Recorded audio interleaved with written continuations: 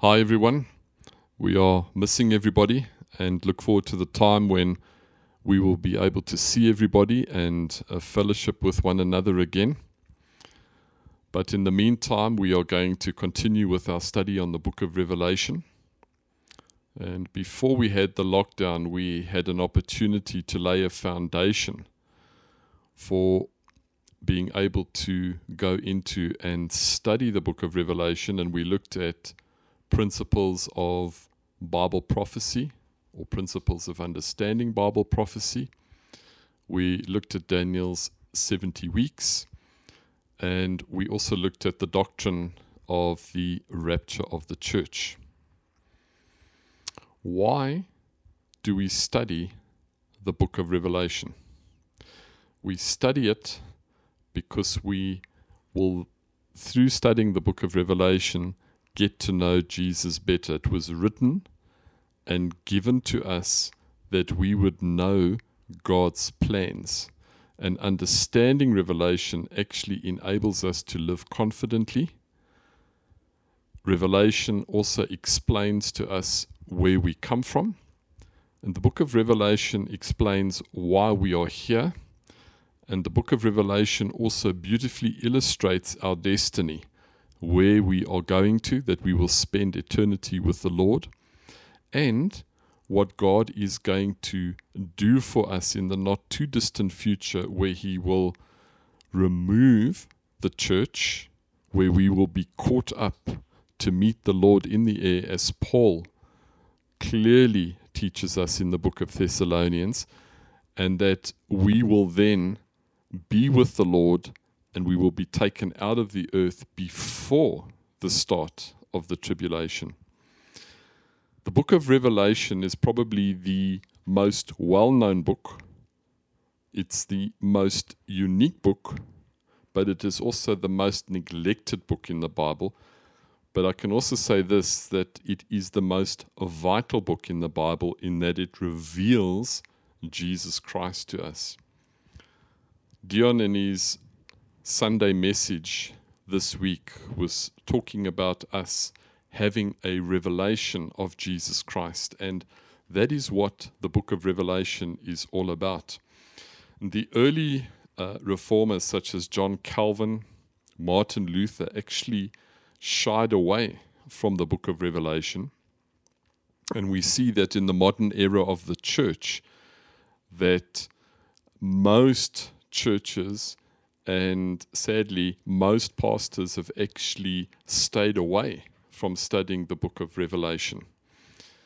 If we have a look at what the early church did, and there was some research that was done on the subject, where people at a college in America actually delved into and had a look at what was the subject and what was the book that was most taught on by the early church.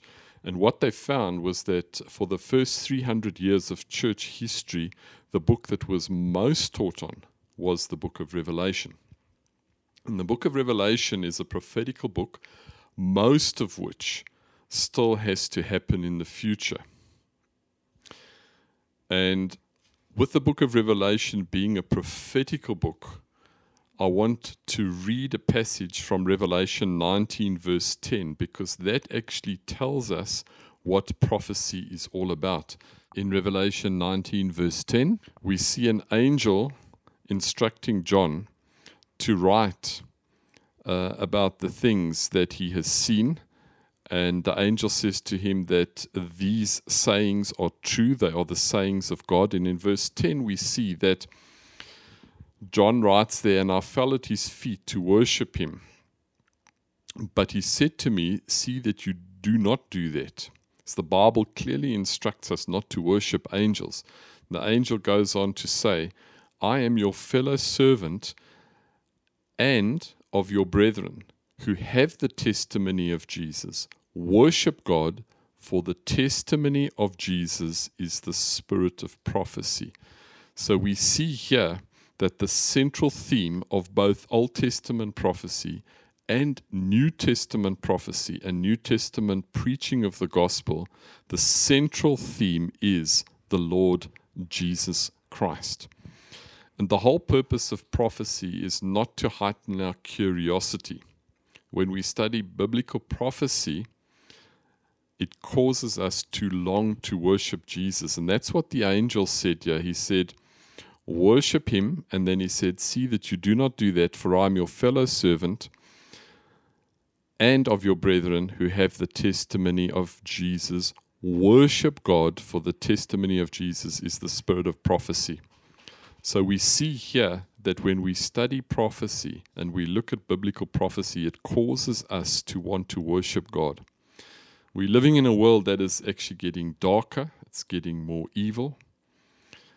We are living at a time now where none of us thought we would see what we are actually seeing at the moment. And I believe that we are living in a time period where in the not too distant future, we are going to be caught away to be with the Lord. And what the Bible actually talks about, where the time of Jacob's trouble and the time of tribulation is going to come on the earth. And we see the signs actually unfolding before our very eyes at this point in time. And helping us to understand Bible prophecy, when we look at it, it assists and helps us to focus and to see Jesus more clearly, because prophecy points us to Jesus Christ. God's word is absolutely amazing and incredible. The same God who recorded in the book of Genesis how the world and the universe came into existence, the same God that actually revealed that to Moses, and nobody witnessed that but him. And he revealed that to Moses, and that's why we have that record in the book of Genesis. The same God also records the ending in the book of Revelation.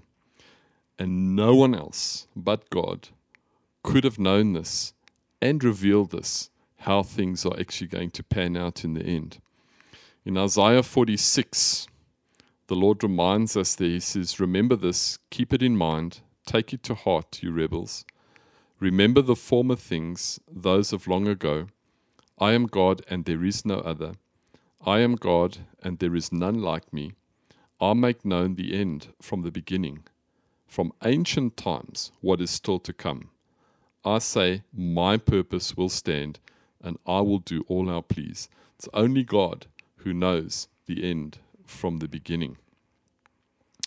Now, when we did our study on the book of Daniel, we saw there that in the book of Daniel, the angel communicated to Daniel in Daniel 9:24. He said, 70 weeks are determined for your people, which is the people of Israel, and for your holy city, to finish transgression, to make an end of sins, to make reconciliation for iniquity, to bring in everlasting righteousness, to seal up vision and prophecy, and to anoint the most holy.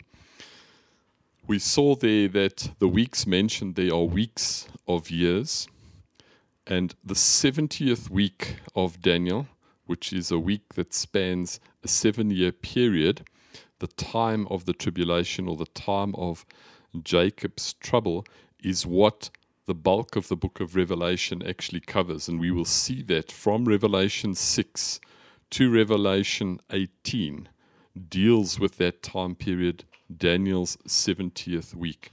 And as we said earlier, God actually removes us out of the earth, and we are not here when that period of time happens here on the earth. And God then pours out his wrath on the earth, but at the same time deals again with the nation of Israel. Before we start looking at Revelation chapter 1, I just want to highlight 2 scriptures from Deuteronomy 29 verse 29. Deuteronomy 29 verse 29 says, the secret things belong to the Lord our God, but the things revealed belong to us and to our children forever, that we may follow all the words of this law. The secret things belong to God, but God actually reveals to us things that are going to happen. And he's revealed to us in the book of Revelation exactly how things are going to pan out in the end. And Amos 3 verse 7 says, Surely the sovereign Lord does nothing without revealing his plan to his servants, the prophets. So let's pray before we go into starting with Revelation chapter 1. Father, we just thank you that we are able to come into your presence by means of what Jesus Christ did and accomplished for us on the cross.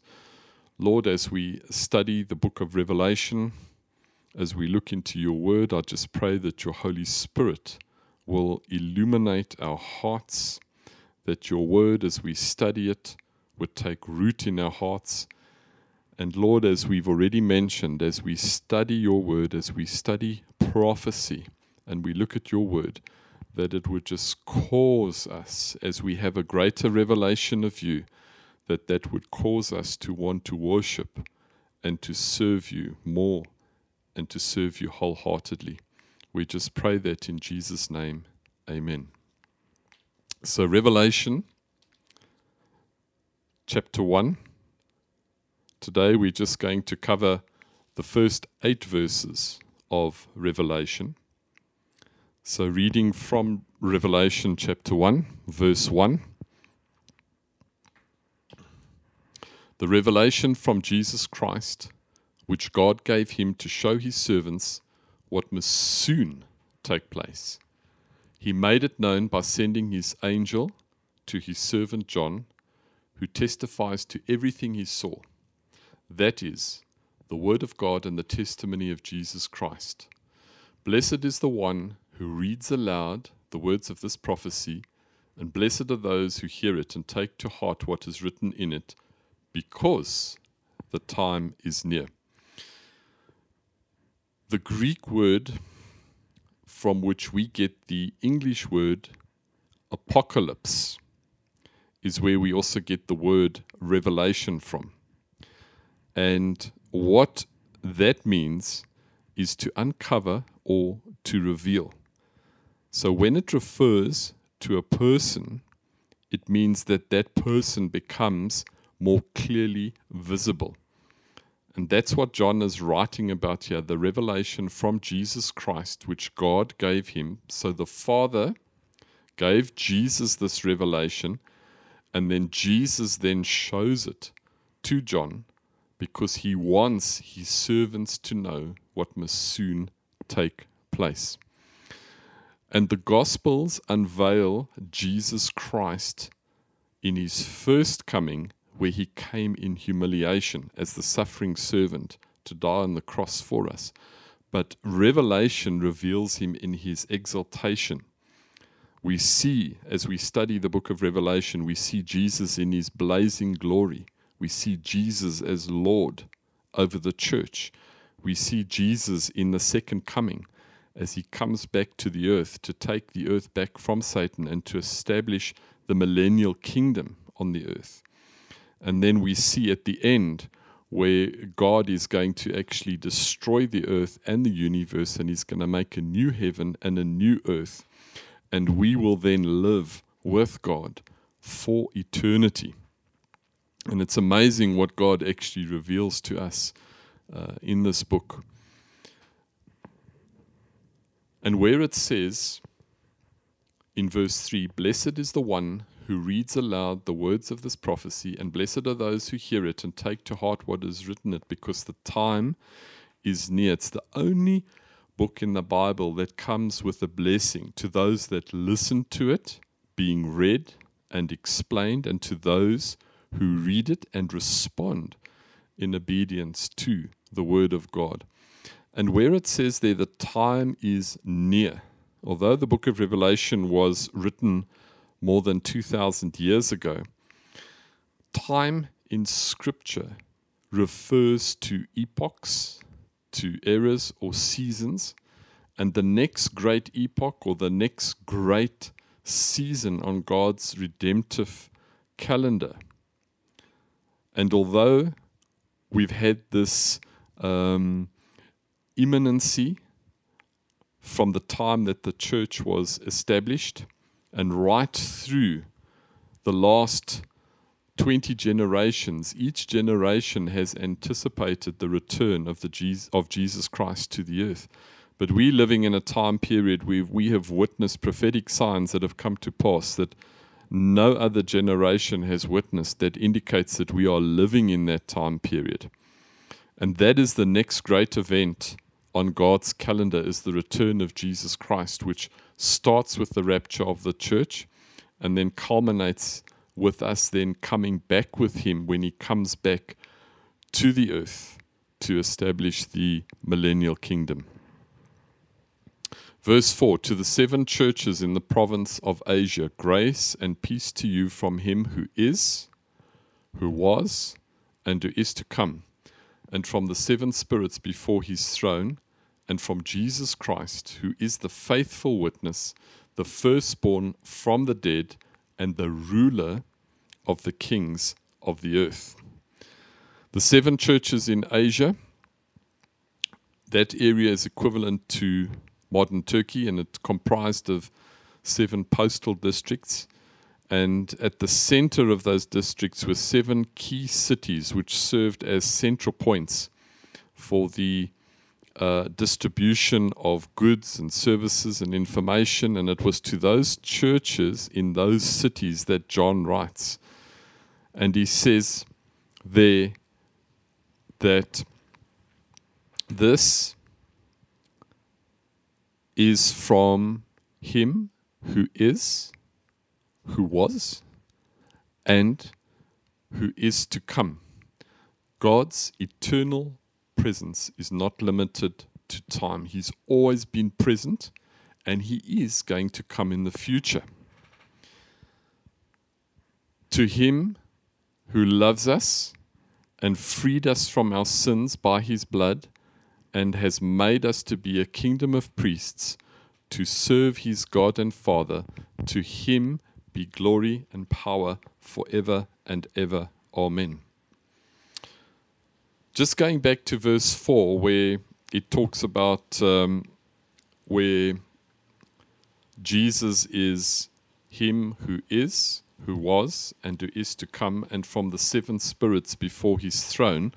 I just want to explain what that is. There are 2 possible meanings for this. It could be a reference to Isaiah's prophecy concerning the 7-fold ministry of the Holy Spirit. We find that in Isaiah chapter 11. Could also, and it's more likely to be a reference to the lampstand or the menorah, which we read about in the book of Zechariah. But it is also a description of the Holy Spirit, because we see in Scripture that the number 7 is the number of completeness. So John here is identifying with the fullness of the Holy Spirit when he talks about the 7 spirits before his throne. Now, to him who loves us, God loves us far beyond our ability to grasp and understand. It is so difficult for us in our natural state, and even when we go into eternity, I don't think we will ever fully comprehend the depth, the height, the width of God's love for us and what he's actually done for us. And he has freed us, as the scripture says here, from our sins by his blood, and he has made us a kingdom and priests to serve his God and Father. To him be glory and power forever and ever. Amen. So here the Bible actually tells us where we've come from. God has loved us. He does love us. He will always continue to love us. And he has freed us and delivered us from our sins, from the bondage of sin, from the dominion of darkness, from the kingdom of Satan by his blood. That's where we've come from. And this is what he's done for us. He's made us to be a kingdom and priests. And here is our purpose here in this life, to serve his God and Father. To him be glory and power forever and ever. Amen.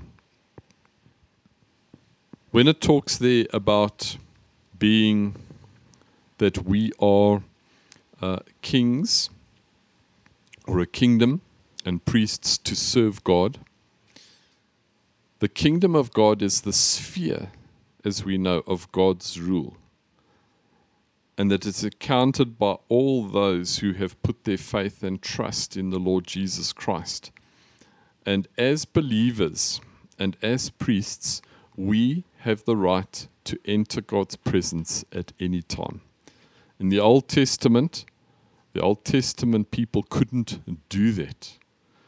Only the high priest could actually go into the presence of God once a year. But because of what Jesus has done for us, we have got access into God's presence all the time. Revelation 7, look, he's coming with the clouds, and every eye will see him, even those who pierced him, and all the peoples on earth will mourn because of him. So shall it be. Amen. I am the Alpha and the Omega, says the Lord, who is, and who was, and who is to come, the Almighty. Coming on the clouds, this echoes the promise of Daniel, where the Son of Man will come with clouds of heaven, and that's not just ordinary clouds. That's clouds of glory.